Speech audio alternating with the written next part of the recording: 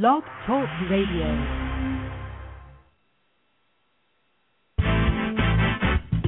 Welcome to Truth About Trucking, live, hosted by Alan Smith, a 30-year OTR veteran, business entrepreneur, and motor carrier transportation consultant, specializing in assisting students and new drivers, and pushing forward to raise the standards of the trucking industry. And now, live from beautiful Citrus County, Florida, here's your host, Alan Smith.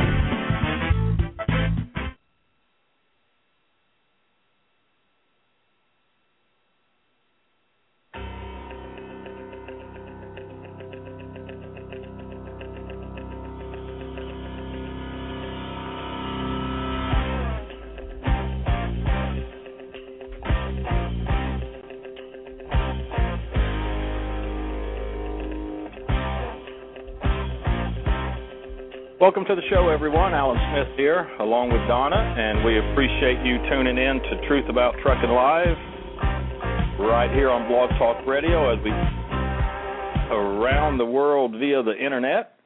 A great show for you this evening as we are going to dig deep into the North American Free Trade Agreement, and we'll even take you straight to Mexico City and hear firsthand about the lives of the Mexican people and learn more about the effects of NAFTA on Mexico and the U.S. and share with you some straight talk about NAFTA, which you may not have heard before anywhere else. But this evening, hopefully you will, right here on Truth About Trucking Live.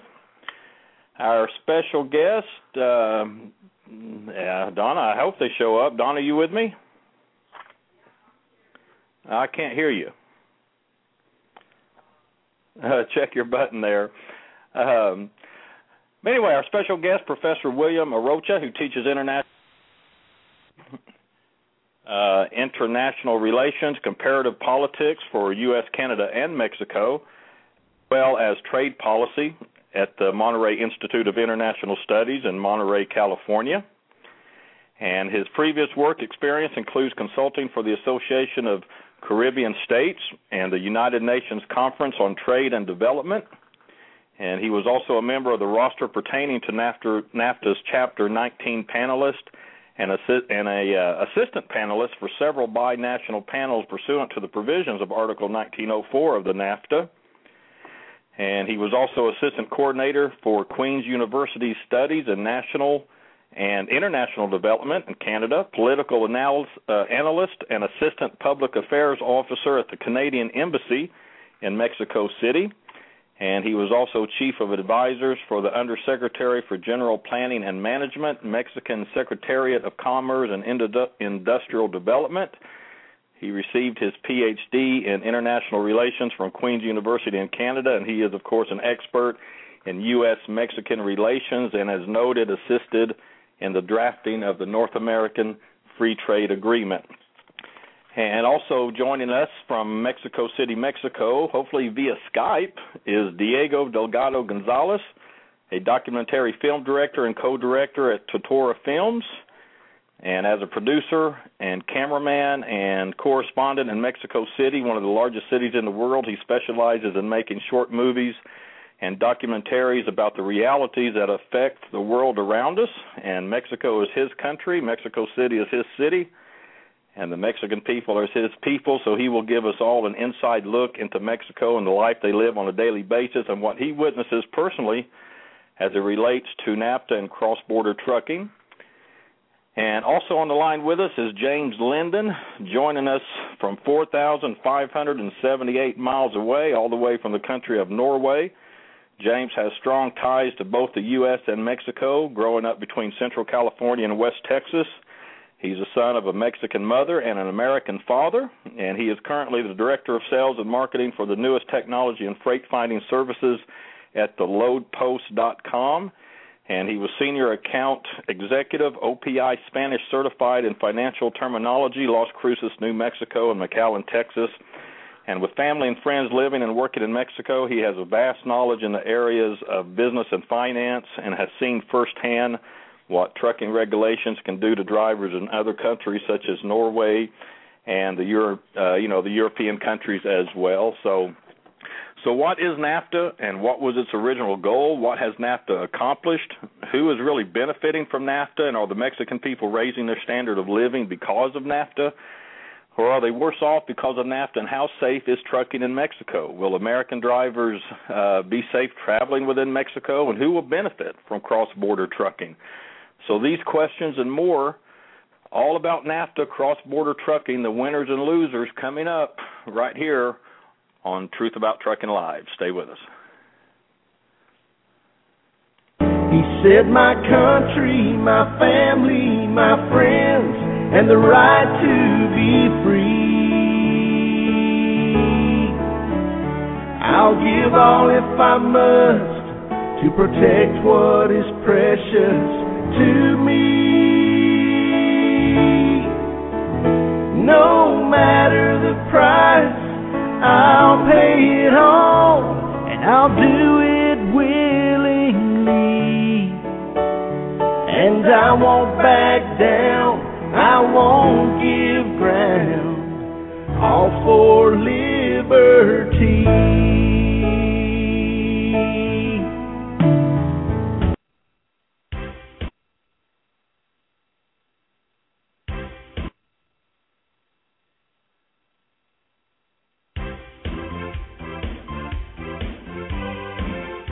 Hey everybody, Alan Smith here with Truth About Trucking Live on Blog Talk Radio. Have you been driving a big rig for a while now and considering starting your own business as an owner-operator? Well, Lone Mountain Truck Leasing offers the best lease purchase plan in the industry. With a small down payment and monthly payments around $1,000 or less, you make the monthly payment, and when the final payment is made, they hand over the title. It really is that simple. There is no big balloon payment at the end, and secondly, the truck is yours, not a lease plan under one trucking company. So if becoming an owner-operator is your goal, do it the right way. Do it the best way. Contact Lone Mountain Truck Leasing on the web at lonemountaintruck.com or give them a call toll-free at 866-512-5685. That's lonemountaintruck.com. And be sure to tell them that you heard about them on Truth About Trucking Live.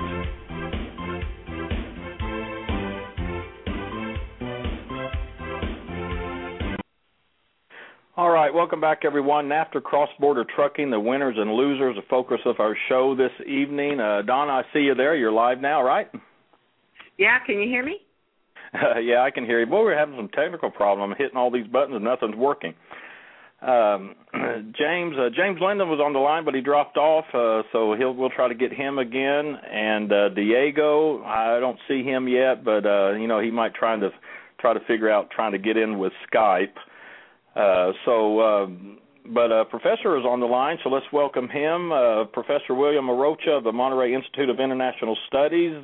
Professor, welcome to the show. Good evening, Alan. It's a pleasure. Well, glad to have you here. I saw James Linden on there for a minute, but he dropped off, and Diego may be having problems with Skype, so we'll just kind of go along and see how it goes here. Okay, hold on. Here's James. Let's get him up here. James, hey, how you doing? Pretty good. We're trying to get Diego on. We're having a little bit of difficulties trying to get the Skype issue worked out with him since he's in Mexico City. So I'm working on that with him right now. He's going to go ahead and try to call in via Skype on the Block Talk website. Okay, yeah, because I was trying to tell Donna before the show that, right there on the page there is a Skype emblem or something that says dial Skype to Skype, so that's a free call. Anybody on Skype can use it. So we'll hang there and see. Hopefully he'll make it here. And but anyway, glad to have you all on. And thank you. Just everyone, just feel free to jump in at any time, and I'll keep my eye open for Diego. Him being right there in Mexico City, we are going to try our best to get him on here. So a lot to cover in this program. So, and like I said, everybody just jump in when you feel free. Donna, everybody. So, I think the start of it all should be, if we could just define NAFTA, what was its goal, who was it supposed to help, what has it accomplished. And I think, Dr. Arrocha, I think you'd be the best one to answer those questions. I'm ready for that, sure. Yeah, well, let's just start with that then. Let's just begin with defining what exactly is NAFTA and what was its original goal. Well, okay, let's start with the name, which is a little tricky because even though it's called the North American Free Trade Agreement, it's more than trade. The North American Free Trade Agreement's most important chapter is actually the chapter on investment, which is Chapter 11. So it's an agreement between three states that, by the way, can include any other state who wants to be a member. And it's an agreement that has trade on one side, which covers goods and services, which means that the tariffs for goods are supposed to be zero between the three countries. However, every country can maintain their own safety standards, health standards, and other kinds of standards. Those are not affected by the agreement. Now, with regards to investment, this is an agreement that opens completely the three countries to investment by any of the corporations from these countries to set shop in any of the countries that they would like to do so. So that's in a nutshell the North American Free Trade Agreement. It should be called the North American Free Trade and Investment Agreement. Yeah. Okay, and that's the Chapter 11 of the NAFTA. So you're pretty much just saying it's pretty much just solely an investment agreement. Well, it's open to trade in the sense that the countries can export goods with zero tariffs, but it's also an agreement that focuses very much on opening the countries for direct investment in any sector, except for the case of Mexico, oil. Okay, so on that case, and Donna, we had talked about this earlier. I mean, if it's investing, then who's benefiting? Benefactors. A lot of the people are saying that, well, Mexico is really going to benefit, and we should be encouraging this. And I'm just not sure from what we see if Mexico is really benefiting all from NAFTA. And I know when you and I had spoken yesterday, the day before, we started to talk about the different sectors. There is people benefiting in Mexico, however, not in the sector that, we think they are. Well, I mean, it's clear that there are benefits. There, as your show clearly states, there's losers and winners. The main foreign direct investment has been obviously going towards Mexico because that's the country that has the structure wage in which wages are lower than in the United States. So the foreign direct investment has gone mainly towards Mexico. In that sense, it's clear that certain Mexican workers have benefited from that investment, but the main benefit is from the corporations that are using Chapter 11 for the investment, not necessarily the workers. Okay. And when we had spoken about the different sectors, the tourist, government, blue-collar, agriculture, and so forth. I understand that the agriculture sector is really suffering. And an interesting thing that you had told me was that when all those tariffs were put in place, and people, on the United States, because we weren't agreeing with our end of the bargain, that those tariffs really weren't helping small U.S. farmers, but they were actually hurting corporations. So it wasn't really the farmers per se in America, but rather the farming corporations. Can you expand on that a little more for people? Sure. I mean, let's not forget one thing. When NAFTA was negotiated, there's one item that the United States did not give up, and that was the subsidies towards the agricultural sector. But let's be careful. When we talk about the agricultural sector in the United States, we're talking about mainly large corporations that are producing highly competitive grains such as corn, soybean, which, by the way, were the most competitive produce or grains that Mexico has traditionally produced. So the main companies that have benefited from this are the Monsantos, the Cargills, that have set also shop in Mexico. Now you're talking about subsidies at the tune of $20 billion a year in the U.S. The Mexican government has kept certain subsidies in the agricultural sector, but those are subsidies that maybe amount to maximum $1.8 billion a year. So you can see the difference right there. And those subsidies that the Mexican government is giving are also towards large corporations that are coming as investors under Chapter 11 to the Mexican agricultural sector. So both the Mexican family farmers and the American family farmers are obviously not benefiting from these subsidies. Dr. Arrocha, you mentioned this is one of the reasons why you resigned from NAFTA, because it also had to do with how the indigenous people were being marginalized in Mexico because of this, and that they do make up 15% of the population. But this also has to do in conjunction with policies that were put into place, such as Article 27 of the Mexican Constitution. Could you elaborate a little bit further on that to kind of give a perspective to the listeners to understand the scenario that was put into place for this to happen? Well, one of the main conditions to continue the negotiations, particularly on the U.S. side, due to the fact that the Mexican government could not give up its control over oil, was to adjust or change certain paragraphs from Article 27 of the Constitution that did not permit the communal lands to be either rented or sold. When Article 27 of the Mexican Constitution changes, what it does is that it permits an undercapitalized agricultural sector to sell or rent its land. Land that was mainly in the hands of both indigenous communities and peasants that under a system called the ejido were to maintain the tenure of the land.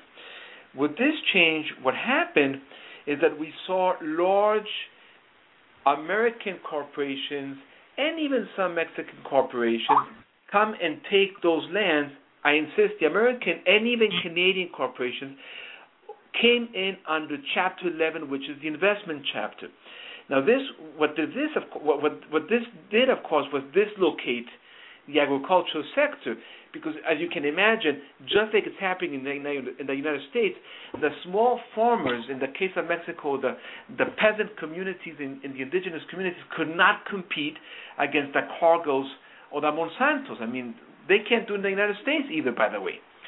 So one interesting data that I would like to share with your listeners is that from 1994 all the way to 2008, even 2010, we've seen a 400% increase in undocumented workers from the agriculture sector in Mexico. Why? Because they can't continue competing with these big corporations, including, of course, the goods that are coming across the border, the cheap corn, the cheap apples, these are produce that are highly subsidized in the United States.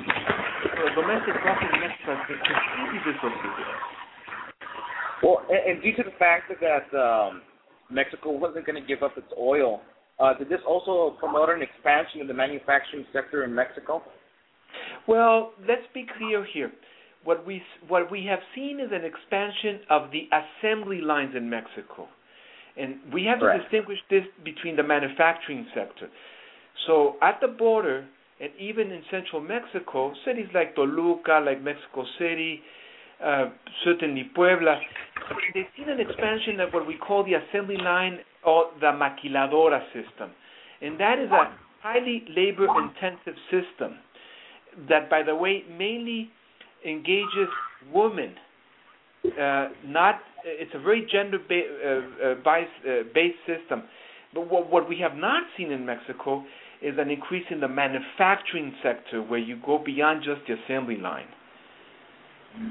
Correct. Okay. Okay, let me jump in here. This might be Diego on here. Not for sure. Anyway, Diego, well, are you? Diego. Hey, you made it, huh? Yeah, it took me a while, but I'm here. I'm sorry, well, guys. Oh, that's fine. Hey, it's great to have you here. You're in Mexico City, and I figured that had to be you because it was a funny-looking number that I'd never seen before. So I'm glad you made it, and you've been on for a little bit listening. And, you know, one thing I was really glad to have you on here with the professor and James is, I mean, you're there. You live there. You work with them. That's your country. And what we've been hearing from the professor so far, you have actually eyewitnessed. And I mean, you see what's going on there. Well, first of all, I think definitely. When it comes to saying has the NAFTA agreement worked for everyone or has it worked at all? Well, yes, you can say the numbers. I mean, the commerce between both nations has increased by 12% every year. And if you just put into that context, in the context of the big corporations, as the doctor said before, then, you can say, hey, it's working for somebody here. But we haven't, I mean, when we came into this trade agreement, we didn't look into what it was going to do. If both nations get into an uneven circumstances into this treaty, what was it going to do to the social texture? What was it going to do to farmers? And that landscape has been completely transformed. It has been destroyed, if you want to say it. Well, Donna, I mean, that's not what we hear, though, through the media, though, is it? I mean, we hear that, you know, it's been good. Well, I think the farming, I think the agriculture has suffered, and I think that has led to, and tell me if I'm wrong, but has led to a lot of the immigration that we see, and these people are just displaced. And where else? They're desperate, and so they come to the farming into the United States. Am I correct? Well, if I can jump in here for a moment. Sure. And of course, I'm echoing Diego. I want to clarify, it's not that the farming in Mexico has collapsed. It's just that we've seen a radical change in which the losers are the peasants and the indigenous people, but the highly competitive large corporations, mainly U.S. and Canadian corporations, have increased their investments on certain grains and foods that are highly competitive in the American market. Now, the subsidies that the U.S. gives are to things like cotton, soybean, corn, even rice. Those were the highly competitive, by the way, export grains of Mexico under the collective system protected by Article 27. So just like in the United States, it's the small farmer who is suffering, not the large corporation. Well, Mexico was probably producing. Go ahead, Diego. But I'm sorry to interrupt. By the time Mexico got into NAFTA, it was promised that there was going to be works for everyone. That was one of the original goals from NAFTA. And Mexico was, to a certain degree, I would say like 80% self-sufficient in terms of food consumption. And that has changed. We're already importing 60% of our grains from the United States because of what the doctor said. Actually, we have a good balance. If you see just commerce and imports, we are the biggest partner with the United States. But when it comes to food and agriculture, these big corporations, as you mentioned, and these highly subsidized American farmers have completely destroyed, in a sense, the life of farmers. Most of the migrants you see working in the United States were people that had just the same work down the border, probably not so industrialized, and probably not working for Cargill, not working for anyone like Monsanto, not working for the big corporations. And of course, it has created big corporations in Mexico as well. And these big corporations, in their turn, have destroyed the small farmers because of unfair competitions. But let me put this into perspective. For every $20,000 the U.S. gives to an American farmer, the Mexican government gives $700, and I think that's the way it is in fair competition. It's presented. Okay. What about blue collar workers in Mexico? What about the factories? I mean, a lot of the farmers have gone to the factories. That's right. Okay. Should I come in or someone else? Yeah, please go ahead. You can just jump in anytime. Okay, well, again, I mean, let me just follow up really quick on what Diego was saying, which, by the way, with whom I totally agree. Just add one more number. 80% of the subsidies that the Mexican government gives in the agricultural sector go to large corporations, including American corporations in Mexico. So I just want to clarify that, which is very problematic, again, for the small Mexican farmer who is indigenous or a peasant who has lived on communal land. Now, the blue-collar class in Mexico, we have to be careful. The assembly line, which, again, hires mainly women, is perhaps the lowest in the chain of production. So the wages are going to be quite low, and if you put in the gender issue, they're even lower, because women, just like in the United States, make an average of 15 to 20 or 25% less than men. So here we have a structural problem all over the continent. Now, one of the problems that Mexico has suffered is that more than 80% of the economically active population is involved in the medium and small-sized companies. And one of the problems with NAFTA is that those are the companies that obviously cannot compete against the large transnational corporations that have been there before, but that have been reinvesting in Mexico under Chapter 11. So one of the dramas that Mexico has been seeing is a large amount of an informal sector that is growing due to the fact that these transnational corporations, except for the maquiladora system, are not anymore as labor-intensive as the manufacturing sector in Mexico before NAFTA was. So that's a very serious problem that we have to acknowledge right there. It has also extended to the point in which these huge corporations have totally, by unfair competition, by just using market prices, have diminished at least 20% of all these small family-owned businesses. Correct. Okay. All right, so y'all agree with that. Let me grab a caller here real quick. Been hanging on for a line out of calling from Pennsylvania, area code 412. Go ahead, you're on the air. Yes, hi, Alan. This is Damien. How are you and Connie doing? Oh, we're good. Good. Thanks for calling. Hey, great show. I'm really.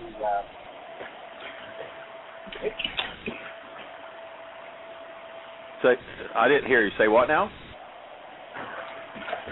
Oh, okay. Well, we dropped off. All right. So, got a lot of Donna. You having some noise in the background? No, I have no noise at all. Oh well, it may just be my headset. I mean, just a lot of people on the line there, so maybe that's just interfering. So, okay. So where were we? Well, let's go. Diego, first, I want to get in here too, real quick.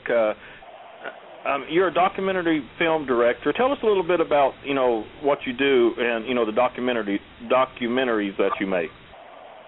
Well, I'm currently working on a documentary which is about the 1994 crisis, which is exactly related to the NAFTA Free Trade Agreement during the government of Carlos Salinas de Gortari. And this would be like the second part, a continuation of another documentary which was called the Present Decision, about the nationalization of the bank system in Mexico. And this latter documentary, the one about the latest crisis, goes on this period of time in which Mexico was recovering from a very big crisis and was actually starting to privatize everything. And this is exactly a period in which neoliberalism was all in the rage, and it was just like the regular coin for every growing economy in the world, especially since the governments were shortening up a little bit, and they just didn't want to spend in so many paraestatales, which are like businesses owned by governments. And that's what I do. I also I sometimes make smaller documentaries for NGOs like Oxfam, which is a very you guys have Oxfam in North America, and or some other smaller NGOs in my country. And what we usually do is we make campaigns in order to I don't know, just make people conscious about what they are eating and what their choices they're making. Okay, yeah, and we have your links up in the show description as well as a link to Professor Arrocha. So Diego, let me ask you just real quick. And if I repeat myself, I'm just kind of having a little trouble hearing, but I'll just ask you straight. I mean, are the Mexican people any worse off because of NAFTA? Well, the Mexican people in general, I think we are. I think the people that usually benefit from these agreements are not us. It's not coming to my pocket. Even when I import one thing, I order from Amazon. I pay all my taxes. I pay so many taxes. You wouldn't believe the price of things in Mexico. The same things you guys pay and receive more competitive prices for, we pay more. But that's not the problem. I mean, the problem is that we are into a treaty which has forced us to trade most of our goods, most of our agricultural goods, to a country that it's always it has its own markets. Like, for instance, if you put an avocado in Mexico, it used to cost nothing, as well as a tortilla before nationalization. Of course, and before privatization. Of course, there are subsidies that are missing, that are gone, that used to be here before 1994. But how about one person here in Mexico City, one person in Oaxaca trying to buy one avocado when this avocado has an international price, and you just can't compete with the prices in Michigan or in New York State or for that matter. So yes, we're definitely devastated. I mean, if you visit the rural areas in Mexico City, there are complete towns with missing men, and no men are there. Only women and children. And you see sometimes you see houses, sometimes you see trucks, and that's the Mexican workers sending back the money from the States. That's what's going on. But culture, tradition, they're definitely affected. Well, this brings us back, Dr. Arrocha, to what we were talking about, and we had said, you had told me that 60% of the people are not benefiting, and then I asked you, well, who is benefiting? And I guess it's tourism. Is tourism benefiting? No, I mean, what we have to clarify here is that it's clear that the classes in Mexico, the managerial class in Mexico that is linked to the corporations that are benefiting from the North American Free Trade Agreement are definitely the winners in this agreement. Mexico has a managerial class that is very powerful. The Mexicans that are linked to certain corporations, even the working class that is linked to certain corporations that have been able to invest further, have been able to benefit. But the problem is that this goes a little beyond NAFTA. One of the pressures to conclude NAFTA and to maintain NAFTA has been also based on a state that has been divesting itself from one of the main actors of development in the country. So what we've been seeing also is a state very similar to the United States, by the way, at both the federal and the state level. We're seeing a state that is not creating jobs anymore. We're seeing people that were working at different levels in the state that don't have those jobs anymore. So, and that is part also of the privatization process in Mexico. And as I was telling you, we're seeing also a huge informal sector that obviously doesn't pay taxes, but also doesn't receive the benefits that the state could offer. So that's a population that's suffering. But there's definitely a population in Mexico that's gaining from NAFTA. It's just that it's a very small percentage. I would like to contribute to this point. I think, for instance, you could say there's been an investment from American money and from all over the world money for around $300 billion, I think. And if you consider that we have probably, I don't know, I'm not saying probably, I'm saying as a fact, $60 billion have been produced by these corporations. These mainly international corporations, not Mexican corporations. That's something I want to be clear, because when you put an international corporation on the border, what happens is that these people, what do these people do with this revenue? Are they going to contribute to the well-being of the border? No, they just took out $60 billion to the financing markets in the United States, and we don't see that money. It's not being invested. It's not creating better jobs. It's not creating a better generation. On the contrary. Yeah, no, I mean, I would have to echo Diego on this one, of course. Okay, and James, let's pull you in here, because you kind of have a different aspect of this whole thing, because you experience, all these things in Europe, and you sit back and you know what's happened there. You've seen it, and you see that same thing that you've witnessed in throughout Europe is you're seeing happening here. Well, when it comes specifically to the trucking industry, that there's being policies that are put into place that limit the individual productivity of the person. But I'd like to reiterate something that I heard Ms. Dr. Arrocha say in a previous interview about structural adjustment funds and investing in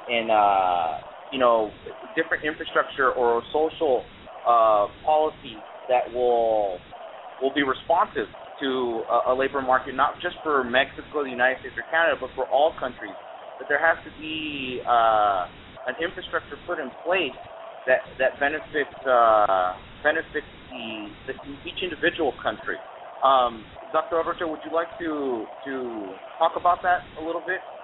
Yeah, well, let me bring an interesting index that I would like to share with all our listeners, because maybe this is not well known.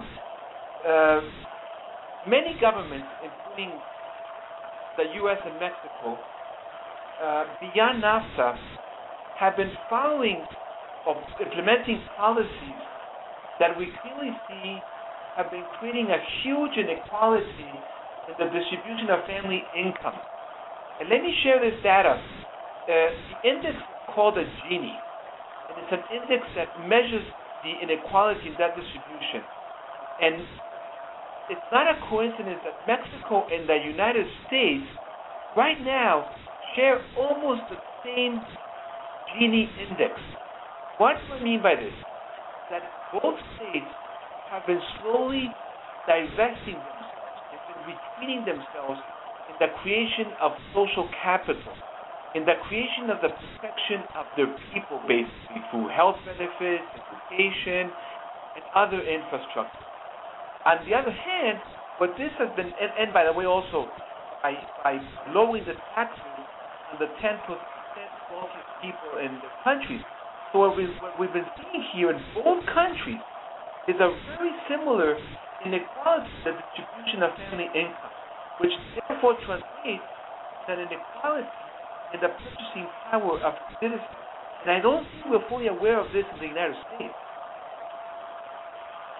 Yeah, I don't think so either. Do you, Donna? Well, I have a big question, and I know a lot of people must be wondering this also, because this is confusing to many people. If Americans are losing jobs and they're saying, well, we're being outsourced, and you're saying that, well, Mexico isn't benefiting, and obviously, they're not paying the same rates that they would an American worker. So, was this really what was meant to be? I mean, then later on we're going to address, the cross-border trucking and how this is all going to relate to that. I know there's a big discussion also that greater exports equals more jobs, which should mean that we have a great number of jobs over here in the U.S., which isn't the case. And I think that's a myth that really needs to be defined. This for equals more jobs. If you let me begin, I think when the free trade agreement began, we were in a totally different context, in a totally different situation. Let's remember the fall of the Berlin Wall at the end of the 80s, and probably the opening of Asia, of trade with Asia. It was something that was just going on. It was just beginning, but Mexico was just right there down the border. We were cheaper labor right there down the border, and we were going to make an interesting trade between these countries with traditional goods, and that will change because there's something. I mean, the world is not just like a break, which is to see what has changed, what they promised us, and what has changed. The thing, and this goes to also to relate a little bit with last answer of the Professor Arrocha, is that yes, we have the same structure of distribution of the economy, and that means that the same people are controlling the money in the same and even ways, and money has no loyalty. Money has only loyalty towards more money, and that's why people are shortening. That's why people are firing more people in order to. All the jobs that were supposed to be created up north in Juarez, well, many been created, but so many have just moved to Asia. And that's because that's where money loyalty lies. Where is the cheaper labor? And we lost. You guys lost. Now we are poor and we are hungrier, and you guys have a more stable country. We go there and we work there. Right. Yeah, I have to echo Diego on this. I mean, what corporations are looking for, we know this, it's cheap labor. So now you have the Chinese market open for that, with 1 billion Chinese that still don't have jobs. When you have India that has opened up, when you have Vietnam, when you have Cambodia, it's clear that you're going to see a shift, but that's why you keep the assembly line. That's your focus. See, you don't go to manufacture because manufacture demands deepening the investment, but if you just keep it at the assembly level, it takes you 24 hours to dismantle an assembly line in Ciudad Juarez. 24 hours you can dismantle an assembly line, and in 48 hours you can have that assembly line in Cambodia. That's the reality. That's appalling. That's just appalling. That's just what? Appalling. I mean, I just say that's impressive. That's just sad. And not only that, under Chapter 11, any corporation that is in any of the 3 countries can transfer its capital, all its capital assets, with no delay in what it takes you to push a button. There are no capital controls in the 3 countries. So capital can flee any of the 3 countries with no capital controls. And furthermore, let me aggregate that under Chapter 11, no corporation is obliged to transfer technology, which is what would have helped Mexico really develop and integrate the American working class with the Mexican working class. All this, I think, goes to one thing only. If you really ask me what went wrong with this trade agreement, I'd say it's regulation. It's always regulation. What happened, the 2008 crisis in the United States, it's about deregulation. It's about putting the first circumstances. We cannot go into these kind of treaty if we're not at the same level. I mean, wherever has the European Union had a working trade agreement, a working union, it's because they try to get in even circumstances to begin with. And, well, that's not the case. Okay. All right. Donna, you'll have to help me a little bit. I'm just having a little hard time hearing. Okay. Well, I think the bottom line is that, we pretty much said that NAFTA isn't giving us jobs, and it's giving Mexicans jobs, sort of, but they're paid very low, and they're in worse shape than they are. It sounds like the farmers are in really bad shape. And now we come to opening the borders now with this pilot program. And I would think that a lot of people would want to investigate getting their commercial driver's license in Mexico. And, I mean, they're out to feed their families like everybody else, and this has nothing to do about any kind of racial thing that a lot of people try to make it. We're talking about two countries, two groups of people that want to make it in life, and how this cross-border trucking is going to fit into the scheme of NAFTA, whether it's going to help anybody. Will the Mexican people be helped? Are the Americans going to lose jobs? These are questions that a lot of drivers have concern for. Many drivers are concerned about the safety going down into Mexico. And maybe we should start there.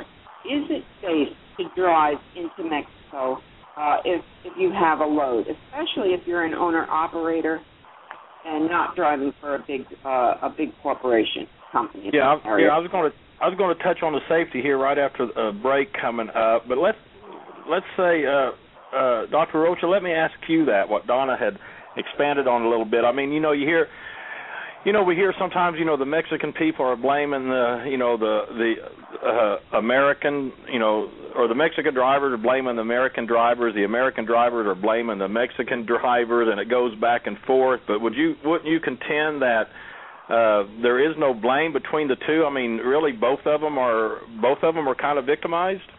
Hey, let me put it this way: both of them are underpaid. Let's start with that. Okay. If you don't work for a corporation that is offering you good health benefits, that is offering you educational benefits, you're suffering. The Mexican drivers obviously have to meet, as well as the trucking companies, they have to meet both federal and state standards in the United States. The American drivers also have to meet both federal and state standards in Mexico. That's not the problem. The problem is that the truckers on both sides are seeing a set of increases in certain standards. However, at the same time, they're seeing a decrease in their benefits and in their wages in both countries. Because the system was meant for them to compete against each other. And within both countries and between both countries. Let us not forget that. Okay. All right. Good point. And all right. Listen, I got to just got to take a quick break. We'll continue our discussion, and when we come back, we're going to touch on the safety issue of drivers traveling into Mexico. We'll get Diego on here again and get Dr. Arrocha's opinion on the safety and how that applies to NAFTA and the cross-border trucking and exactly how that's going to affect safety issues. And we'll hear the viewpoint from Diego himself because he's right there. We'll be right back. I'm just trying to make a living, running the road, loving my family from a cell phone. Nobody understands, can't get no helping hand. Lord have mercy on the trucking brand. I'm trying to make a living, running the road, loving my family from a cell phone. Nobody understands, can't get no helping hand. Lord have mercy on the trucking brand.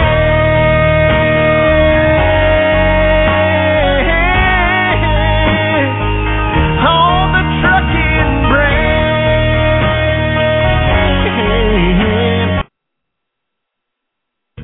Hey truckers, are you tired of not being able to find a place to take a break? Are the truck stops and rest areas full at night, or you just want to take a break from the sleeper? HotelsForTruckers.org will help you find a hotel where you can fit in. Choose from thousands of trucker-friendly hotels across America that accommodates a 75-foot-long tractor trailer, and you can get great discounts and specials through HotelsForTruckers.org. And if you're traveling with a pet or a smoking preference or need laundry facilities, The free information on the website includes an extensive database to locate the address, phone number, and direct web links to the hotels. And if you use a hotel room at least one time per year, then you can take advantage of the $10 annual membership, which allows easy access to view hotels which offer additional CDL trucker discounts, nationwide hotel chain discounts, and even room coupon specials. HotelsForTruckers.org's database is comprised of the most extensive list of properties that offer the most needed trucker amenities. So visit the website today, HotelsForTruckers.org, to find the hotel that is right for you. Hotels for Truckers was built by a trucker for truckers to help you get in where you fit in. That's hotels, the number 4, truckers.org. Okay, welcome back. And, Donna, I was going to get into the safety. I think that's a real good point as our time is winding down here. And Diego, let's start with you because, you're there. Is it safe for, American drivers to going to be traveling in and out of Mexico? Do you think? What do you think? Well, I think we should break this down to two different questions. And one is in which is it safe to drive in Mexican roads just because of the infrastructure? And the other one would be, is it safe because of insecurity at the national level? And to answer the second one, which is the one I think you guys are more interested in, is just in these last 4 years of President Calderon's government, nearly 40,000 people have been executed in Mexico. Of course, they would say this is related to organized crime, but I say just Mexican people dying anyway. And if you compare to that number to the amount of people that have died, in Afghanistan and Iraq as well, I think we come on top in the last 2 years. So yes, I don't think it's safe. I don't think it's safe for me. There are places I wouldn't drive in this country, and definitely. And there's also one thing called the rent, which goes all over the country, which is basically when you have a big or a successful business, any kind of business, doesn't have to be a huge corporation, but any kind of business, and someone from the cartel who wants to expand a little bit on the business comes in and asks for a certain money, for a quota in order to let you work. And this is something typical. This is a typical situation that's not being addressed enough by the Mexican government. And that's the kind of environment in which you could easily get in. I'm not guaranteeing you this is the environment in which you get in because I don't own a big business. But what I can say is that it's something you're exposed to. And in going to the first part of the question we have different roads, we have different drivers, we have different habits of driving. I drive. Americans would say I drive recklessly. I think I'm responsible when I go at 130 clicks per hour. But yes, we have different traditions. We have different infrastructure, and I don't think we're ready to accommodate the kind of standards you guys have in the States. Okay, and Dr. Arrocha, I think I heard you say you were speaking to Donna a few days or so ago, and I was kind of walking around, and I overheard she asked you something about safety, and correct me if I'm wrong, but you had said something, I thought I heard you say something about, NAFTA, safety is really not an issue within NAFTA or something like that. Could you expand on that? Well, no, it's not, I don't think exactly I went there, Alan, but... No, safety is definitely an issue. It just depends on what kind of safety. If we talk about standards, about complying with, for example, U.S. laws and regulations, or Mexican laws and regulations, NAFTA definitely, NAFTA doesn't go against this. For example, the Mexican truckers under the pilot program will definitely have to comply with all U.S. laws and regulations. Concerned with motor carrier safety, customs, immigration, vehicle registration, taxation, even fuel taxation. That's something that NAFTA definitely, is making sure that happens in both sides of the bridge. So in that sense, both American and Mexican truckers have to maintain the records quite straight. With regards to the safety that Diego was talking, well, yeah, I mean, it's clear that neither Mexican nor American drivers are very safe driving in Mexico right now. I mean, that's just the reality due to the lack of security and the so-called war on drugs. Now, let me make one point here with regards to Mexican truckers.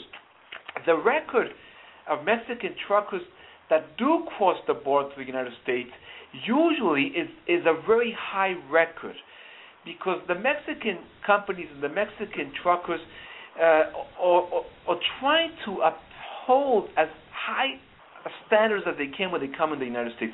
Why?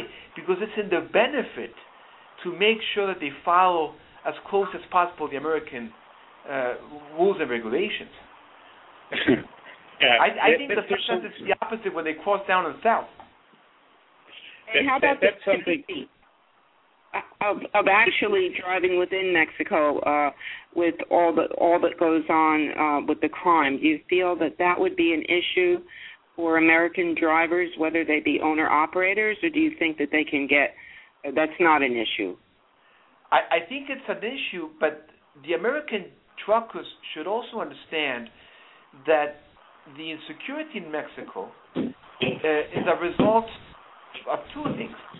In the case of the individual insecurity, NAFTA has played a role because it has created more poverty. Now, in the case of the insecurity caused because of the so-called war on drugs, let's face it, both governments have responsibility on this. The so-called war on drugs that President Calderon is carrying on is a result of a bilateral agreement with the United States government that also, since 1972, has declared this concept of the war on drugs. It's just that the Mexican government in the past did not engage in the idea of the war on drugs. So what's happening right now is that we're seeing the Mexican government creating an environment for the use of the military in something that, it's an illegal market, but it's not a war. I mean, there's something wrong with this policy. Do you think, Dr. Arrocha, that one of the primary reasons is that all of the countries don't share the burden of they don't share the burden of underdevelopment and to tackle these issues, and that they're not really seriously talking about putting policies in place for social and economic convergency? Well, thank you for touching that point, James. One of the problems with NAFTA, which was resolved in the European Union, was that you can't just let the market, which, by the way, is controlled by a very small handful of highly wealthy majority shareholders, minority shareholders in both countries. You need the states, both, or three states, Canada, Mexico, and the United States, need to create funds, the three levels in the three countries, to make sure that there's social and economic convergence. The market by itself cannot do that, because the market is driven by profit only. But the problem is that most people don't understand that this does mean further involvement of the states. It does mean changing the tax system. You can't just, give money without paying taxes. That's the reality. Well, you would think that the policymakers would be under the pretense that it's in the benefit of their constituency. However, why do you think that the policymakers are not really instituting this, or not really seriously having really hardcore discussions on remedying this issue? Well, there's two reasons, James. One is who's paying their campaigns. We know that here and in Mexico too. And the other reason is that a lot of these policymakers have shared since the 1990s this ideology that the market can fix everything. And they truly believe it as if it was a religion. Correct. Let's keep in mind the same guys that are in Wall Street by the same companies are later on the same guys that are treasury of state in their country. I mean, they are dictating the policies from the White House directly from Merrill Lynch and Goldman Sachs. That's what's going on in the United States. Sure. Yeah, sure. Well, James, kind of reiterating what Diego had said a little while ago about the safety issue. I mean, you have family and friends and business contacts in Mexico. I mean, I know you're in touch with them all the time. What's your views on the safety issue as far as American drivers into Mexico? Well, me personally, I would not travel. My family has cattle ranches and apple orchards in El Valle Ganadero of Chihuahua, which is the productive part of the cattle ranching community and apple orchard community in the state of Chihuahua. And in order to access, to be able to visit my family's ranch, I would have to go to Ciudad Juárez, Asunción, and then travel within the valley. And the risk is too high. As a matter of fact, I have an uncle who's in the trucking business on the Mexican side, and because it's become so volatile to be able to conduct business in Mexico, he's already migrated to the U.S. And my family has been direct victims of cartel violence and taxation for the fighting of the cartel control of the narco corridor going into the United States. So it's a touchy issue. I wish things were a little bit different. Granted that there are places in Mexico that are tourist areas and they're relatively safe because they do protect their industry. However, we have to keep in mind that the areas like Matamoros, Reynosa, Laredo, Tijuana, Ciudad Juárez are border towns. These are the areas where. I would like to point out. I'm sorry. I would like to point out, James, that thing you mentioned about your family having to move into the United States, that's a trend. That's not just some strange case. That's something you always hear. If you're in a position in which you can leave this country and raise your children there, even if you have to come back to Mexico to work during the day and go back in the United States to sleep, that happens all the time.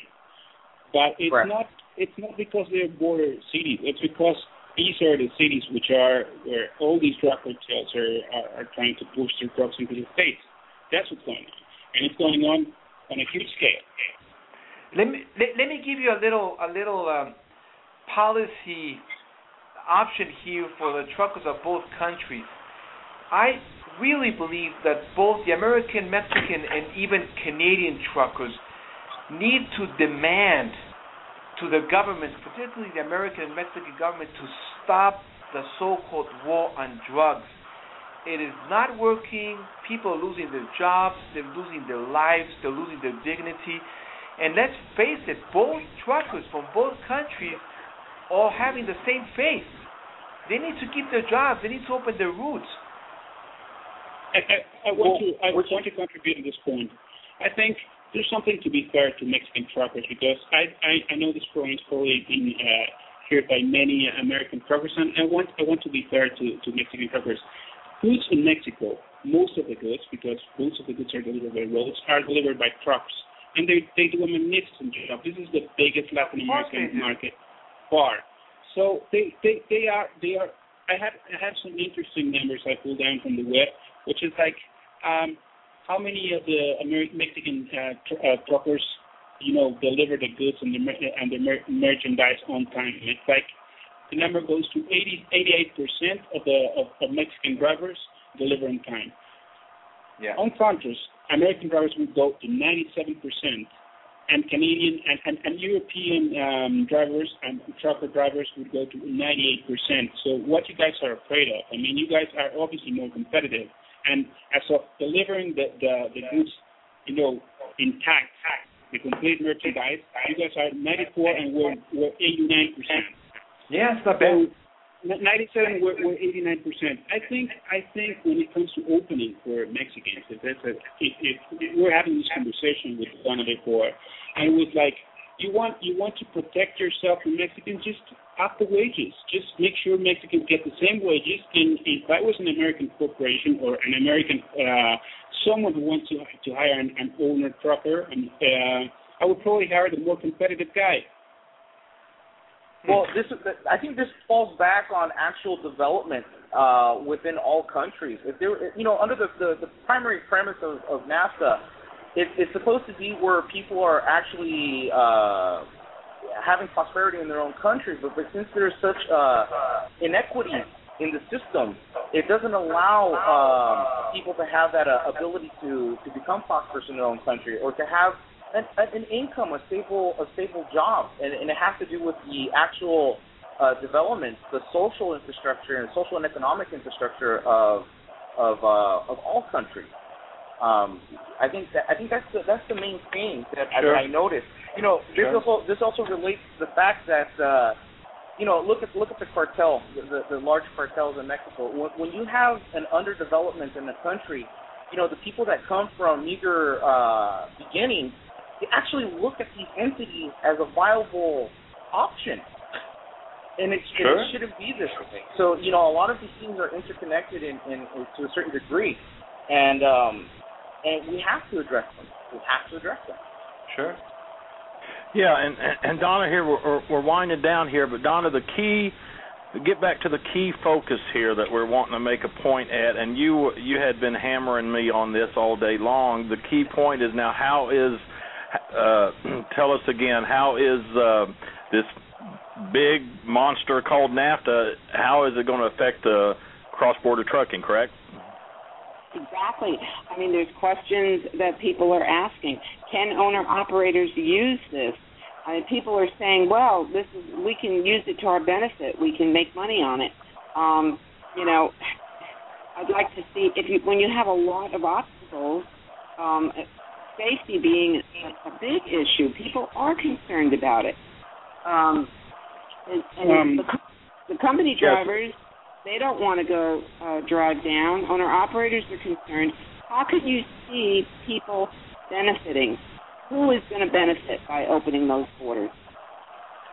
Well, I think that the biggest problem here is a cultural problem. The cultural gap between the United States and Mexico is huge. And even though we are probably the second country that speaks more fluently English in comparison to the rest of Latin America, I think that would be a huge gap because we have such different culture that probably an owner-operator wouldn't just want to come and drive all the way into Guadalajara and say, well, let's have taquitos in every place we can, or tortas, or Mexican food, or just stay in the places which are along the way.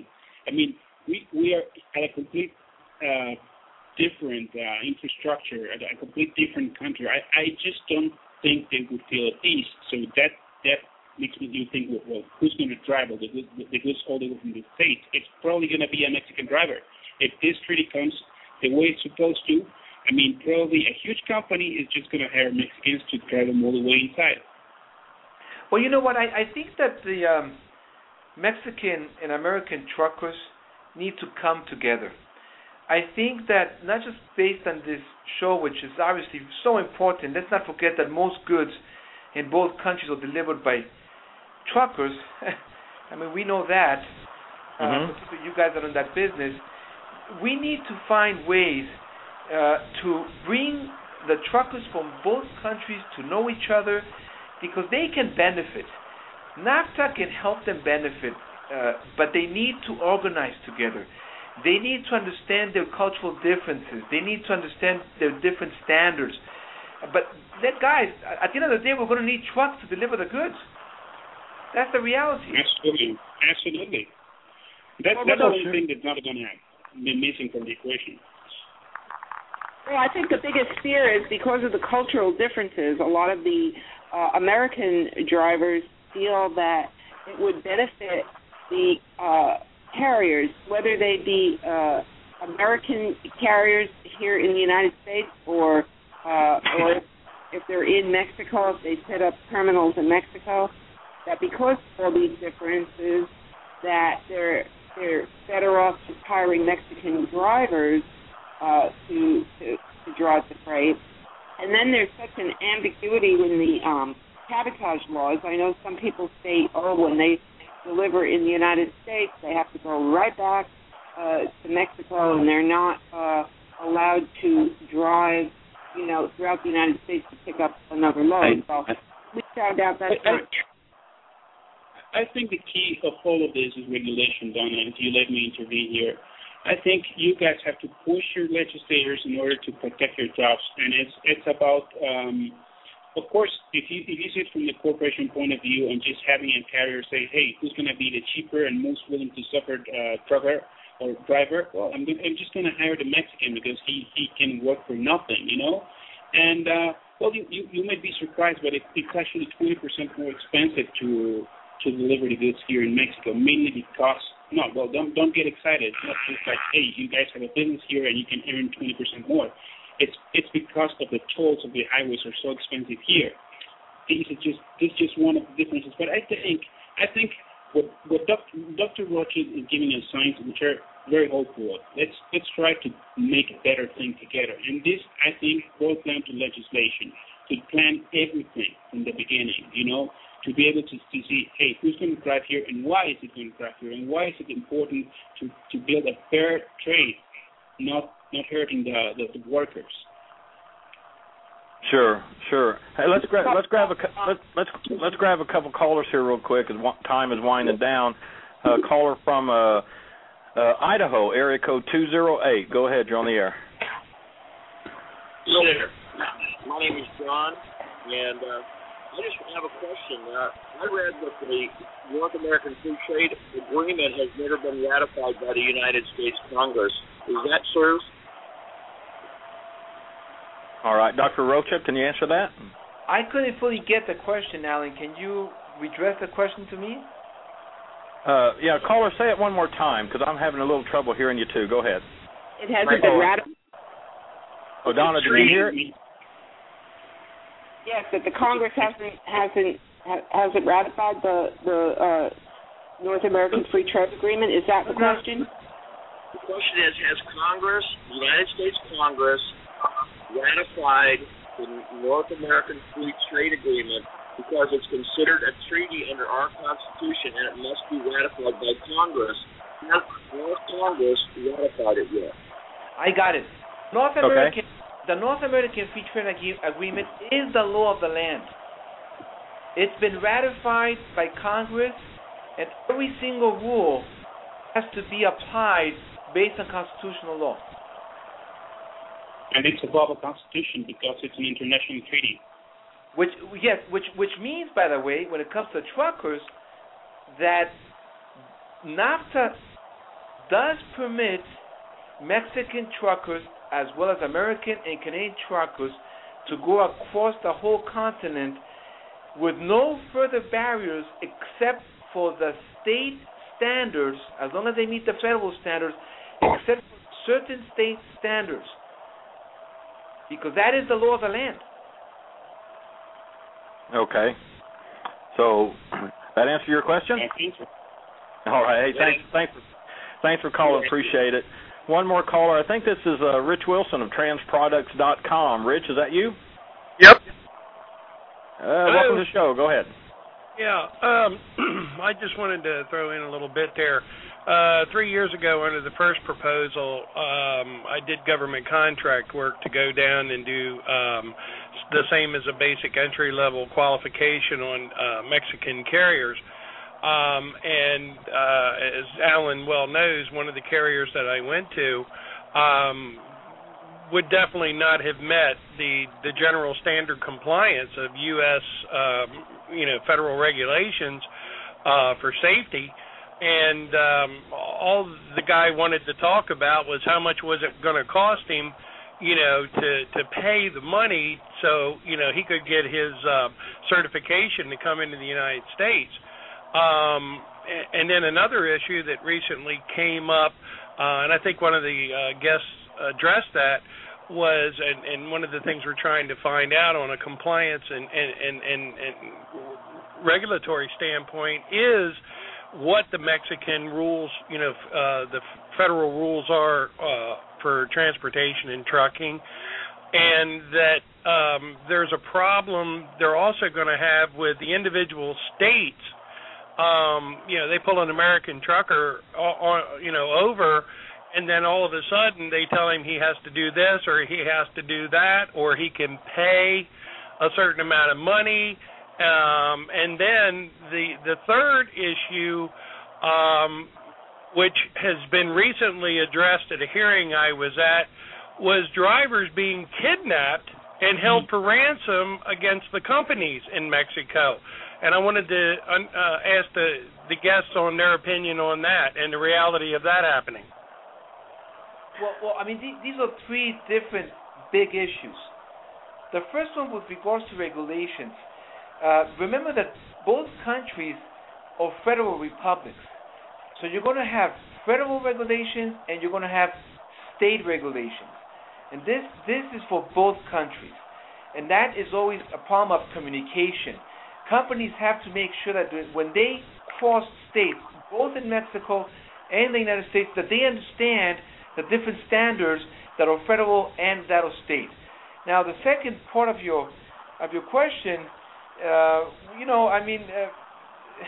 if a Mexican company doesn't want to know the U.S. regulations, they're not going to be able to get in. As simple as that. So they're going to have to learn, and someone has to communicate them those regulations.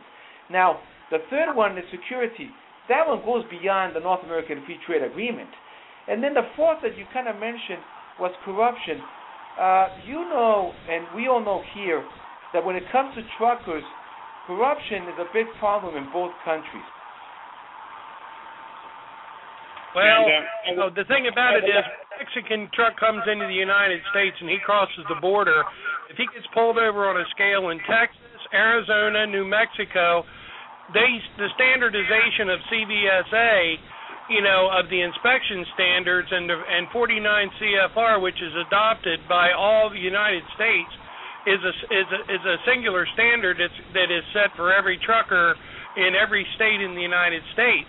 And when you have a DOT officer does an inspection on a truck in Texas or New York or New Hampshire, the same standards and the same inspection criteria is there. The thing is, there's no guarantee of that. And I'm not just saying, it may not be everywhere, but I know some of the areas, especially when you get out in some of the more rural areas, because I know where I was at was a very rural area. And the company, the newest truck they had was like 20 years old, and the tires, were old nylon ply tires and were dry rotted, and the truck just wasn't even of any kind. I mean, it wouldn't even meet agricultural standards. It wouldn't even be tagged, but. That's what I'm saying. I mean, any Mexican trucker that comes into the United States and gets pulled over on a scale and gets inspected is going to have the CBSA standard. Does Mexico accept and adopt the CBSA standard of inspection, which is, supposed to be for North America? Well, it's supposed to be for the United States because each state contains their own domestic laws, so it's not a continental rule. Now, remember, again, it's a problem of development. For us in North America to maintain those standards, which, by the way, I fully agree with them, it costs money. So one of the problems that we're having in the rural areas in Mexico is that both municipal governments and state governments don't always have the funds to maintain, except on federal roads, those kinds of standards. Your point is well taken. Now, obviously, that trucker with a 20-year-old truck is not going to be able to come into the United States. Point. Exactly. Yeah, exactly. Okay, listen, time's winding down here. We'll have to do this again. We'll have to see how everything goes and get everybody back on and do this again. But Professor Arrocha, thanks again for joining this evening. I really appreciate it. Hey, Alan, Donna, James, and Diego, it was a pleasure sharing all these ideas with you guys. Well, we really... Thank you so much. I would like to just ask one quick question, if I may. Sure. Yes. Okay, I just want to ask Dr. Arrocha and Diego, in your sincere opinion, yes or no, under the present condition, is NAFTA going to be able to be fair and sustainable? Is it going to be able to... Can you come again, James, please? Can you say it again, James? yes, that under the present conditions, do you feel that NAFTA will be able to be fair and sustainable? It's unfair to begin with, NAFTA. I don't think it's sustainable in that sense. I mean, it's not a fair condition to begin with. But if we go ahead to what I think is most important for you guys about trucking, I think standards should be met and we shouldn't be afraid of stepping it up. I think ideally we have much more to lose if we don't learn how to integrate and learn from us culturally. Even if we don't do this in 10 years, even if we don't do this in 20 years, we have to be able to make this in 20. You see, we have to be able to even enough these cultural gaps and these standard gaps between the two countries, so that an American trucker can drive all the way into Mexico and learn from it. It's an enriching experience, and probably it's very much the same way to driving across the states. My point is very simple. NAFTA will only work if the three governments pull together their funds to try to develop the underdeveloped regions of the three countries. Well, good luck with that, I guess. I agree, Alan. I mean, it's real interesting you brought up the investment, the Chapter 11, and that gives a whole new light and new meaning to the NAFTA agreement. So, but thanks again, Professor. I appreciate you being on the show. My pleasure. And Diego, I'm glad you were able to get in from Mexico City. Appreciate you being here and sharing your expertise with us. Took me a while, Alan, but I'm very, very glad you guys invited me. And by the way, you do guys have a beautiful show. Keep it up. Oh, thanks. And we want to do this again. So we'll stay in touch and we'll keep up on this thing as it progresses. And James, all the way there in Norway, as usual, always a pleasure. Thanks for being here. Thank you. Thank you very much for allowing me to participate. And thanks for helping us coordinate it. Yes, ma'am. My pleasure. All right. Be safe. And listen, you can find the web links to Professor Arrocha and Diego in our show's description to learn more about them. And as Donna said, special thanks to James Linden for his instrumental role in bringing this show together for you this evening. Winding down here, Donna, wrapping it up, you have some special news, I think, about Jason's Law, right? Yes, we do. Yesterday, on May 11th, we had a wonderful victory. There was unity within the trucking. Oh, where'd you go? Oh, I lost you. I'm going to have to use your phone. All right. You come right over here, and we'll just keep going here. Okay. We had a great event as Congressman Paul Tonko had a press conference in Washington. Hope Rivenberg was there, and so was Todd Spencer of OIDA, Lisa Mullings of NATSO, Richard Henderson, the Director of Government Affairs for the Commercial Vehicle Safety Alliance, Paul Oakley from the American Moving and Storage, Mary Phillips from the American Trucking Association, and this is a tremendous victory for the Unity for Jason's Law for more safe truck parking. This is just the first step, by the way. The new HR number for Jason's Law, which was introduced, is HR 1803. And Hope Rivenberg, we've spoken to her, and she's going to start her lobbying again to get more co-sponsors. There is already one co-sponsor. I can't remember who it is, but it is a bipartisan, and I believe it's Congressman Paulson in Minnesota, so I hope I'm right on that. It's not in my notes, but we're real excited about that. And also, this is the time, now that it's been introduced, that we start making our phone calls. We've done it before, but this is very, very important at this point to call your congressman. Hope has put a tremendous amount of effort into this, and she goes on these trips. She pays for these trips. one way you can help her and encourage her is there is the Jason's Law Fund. A significant portion of the Big Rig CD by David Ayers and Barry Allen will be donated to Hope. You can go and purchase the Big Rig CD. As a matter of fact, Alan's going to play Say a Prayer for Jason in a few minutes. And you can get a preview of that if you haven't heard it already. As a matter of fact, Congressman Tonko used the words to that song when he addressed Congress, I believe it was last month. So you can purchase your CD on Ask the Trucker. Just go to the Big Rig CD Fund. Thank you very much, Hope. We're in much gratitude for all of the work and sacrifice you've done to Congressman Tonko and also to everybody who was at that press conference for supporting Jason's Law. Next, I just want to quickly, because I know time's running down, talk about the first annual Truck Driver Social Media Convention, which is going to be held in Tunica, Mississippi on October 15th. We have a new sponsor to add. The TA Pet Show has jumped on board with us. We're very grateful to them for their support for the professional driver. And I just want to tell you who's going to be there. Kyla Lieberg from Truckers Against Trafficking will be there. Hope Rivenberg will be there. David Ayers and Barry Allen.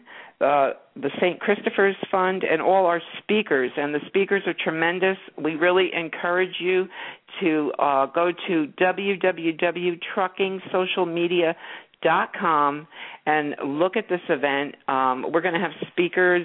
Rich Wilson, who just called in from Trans Products, will be there speaking about the regulatory issues going on. We'll have a social media speaker.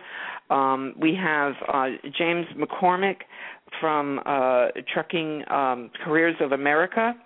We have Eddie Gachui from Trip Sheet Central, and also Paul Taylor from Truckers Justice Center. So that's www.truckingsocialmedia.com.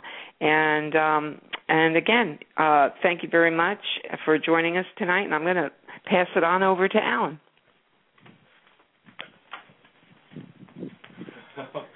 All right, she's running. Boy, we had some technical things we had to get through tonight. All right, well, we're less than 3 minutes to go here, winding down. We won't even have time to do an ending song. But, hey, thanks for joining us, and everybody, hope you enjoyed the show. Keep up with our shows at blogtalkradio.com/truthabouttrucking, and be sure to bookmark us and add us to your favorites. And come join us over at our blog at AskTheTrucker.com. So on behalf of Donna and for Truth About Trucking Live, I'm Alan Smith. Special thanks to all our guests again for being on the show. Drive safe, everybody, and thanks for listening.